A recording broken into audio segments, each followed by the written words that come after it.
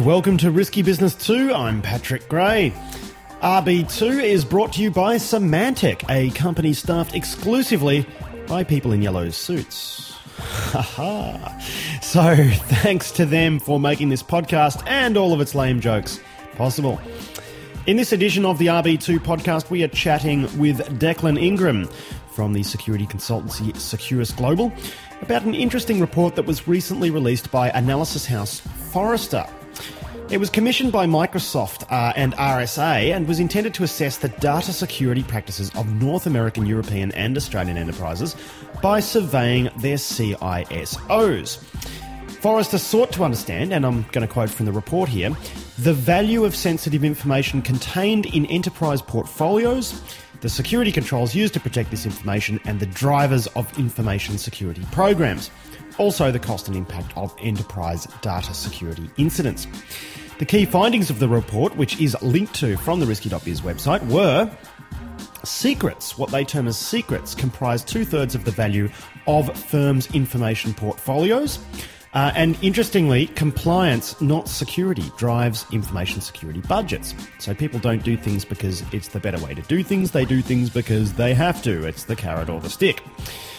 Perhaps a little bit disturbingly, the report also found that CISOs do not know how effective their security controls actually are. So Declan joins me by phone to discuss the report now.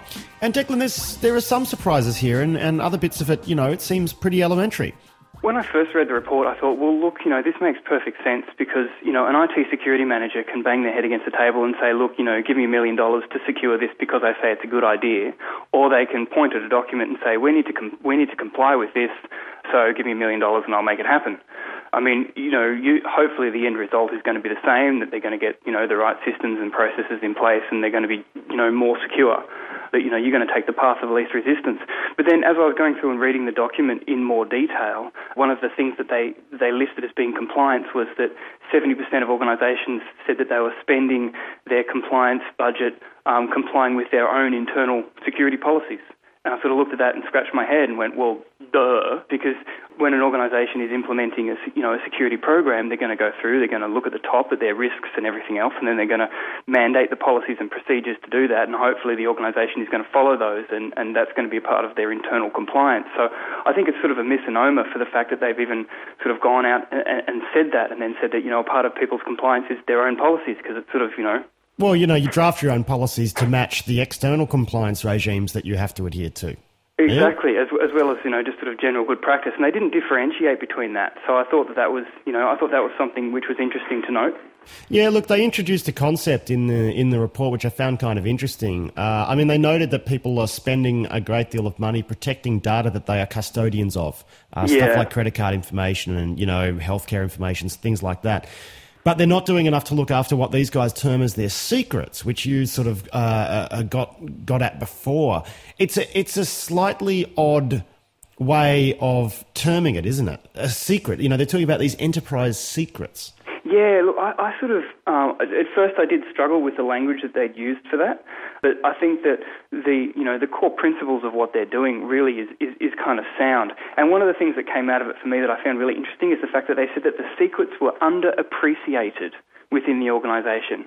And if you think about, your general security manager, they're having a hard enough time getting system patches, making sure that the infrastructure itself is sound, making sure that, new web applications that are being deployed are not, leaking whatever details and information sort of left, right and centre.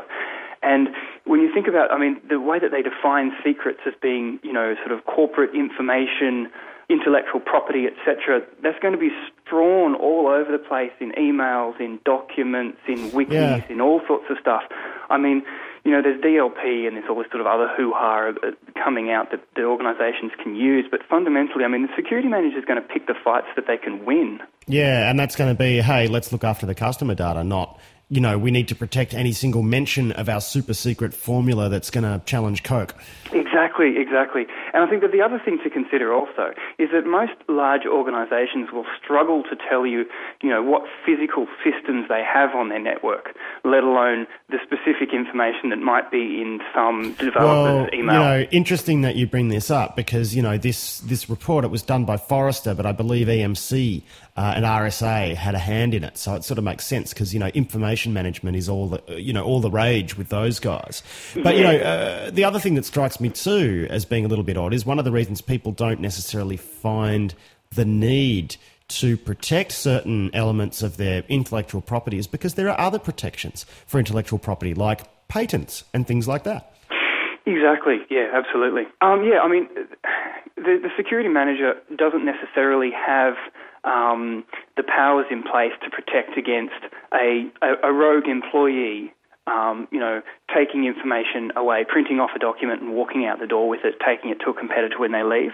Yeah, but that's one for the legal department. That's kind of what I'm getting at here. Exactly. So, there are legal implications, there's HR, there's a whole heap of other functions within an organisation that can protect against these particular sort of, threats of intellectual property walking out the door. And I think that whilst the, security department might be, implementing these policies and potentially managing systems that might be put in place to assist, I think that to say that sort of should all fall under the reign of the security manager, I think is probably a little bit too much to ask. I love how you keep referring to the security manager. It makes it sound like it's some critter in the wilderness, Pray tell, Declan, what sort of markings does the security manager have on its forepaws? Whatever's convenient for the business at the time. Good answer. Now, one thing that, that this made me think of, this report, it's kind of curious because they say that people are spending money on security for what they have deemed the wrong reasons, right? The right reasons being they should spend money on securities in order to secure stuff. This made me think of the poster from the last KiwiCon conference, which, said hackers don't give a shit about your risk register, that it's too critical to patch. All of these sort of key things that we hear in business, that it's absolutely true, isn't it? The average hacker doesn't give a shit about your compliance regime. They give a shit about what they're going to get out of your network and how easy it's going to be. Absolutely. Absolutely. And I think that, that's the reason why we still have lots of security problems now.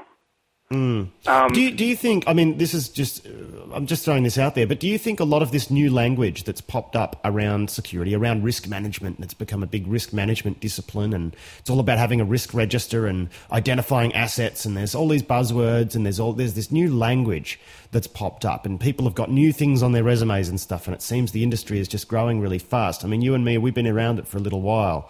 Would you say that language is sort of masking, to an extent, our inability to actually do it right?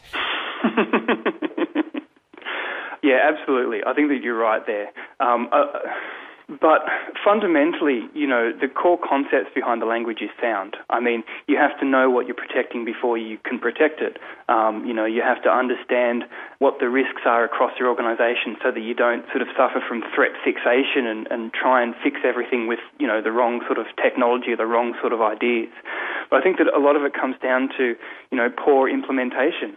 That's one of the things that the report sort of, really drew out, I think, which was interesting. The concept that they brought up about this sort of, organisational secrets and the fact that we're only protecting, custodial data that's not ours, that belongs to other people when we're not protecting our own data. And I think that, that is driven by compliance. It's driven by, potentially legislative problems, etc. But it's also driven a lot by how organisations talk to each other about the potential security breaches.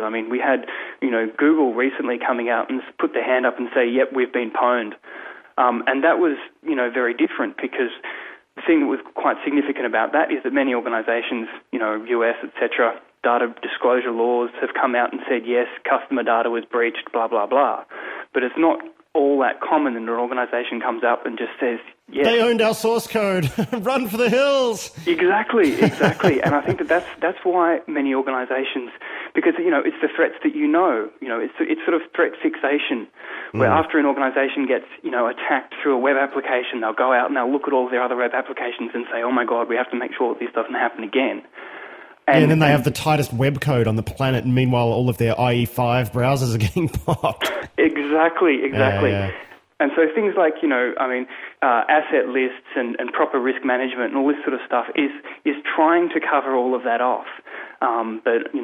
But it's kind of just spreading everything a little bit thin, isn't it? Well, that's what comes back down to the compliance thing, and the other main finding of the report is the fact that compliance drives security, not security for its own sake. Indeed. It's funny that you keep talking about this fixation idea. Are you familiar with the concept of target fixation in motorcycle riding? Yes. It's basically when you focus on something so hard you wind up riding straight into it. Yes. Is this something that you are familiar with? Yes, it is, and just make sure it's not a tree. Yes, how's the leg, buddy? It's sore. Okay. Declan Ingram, thank you very much for joining us on the show, and we'll speak to you again soon. Thanks very much, Pat.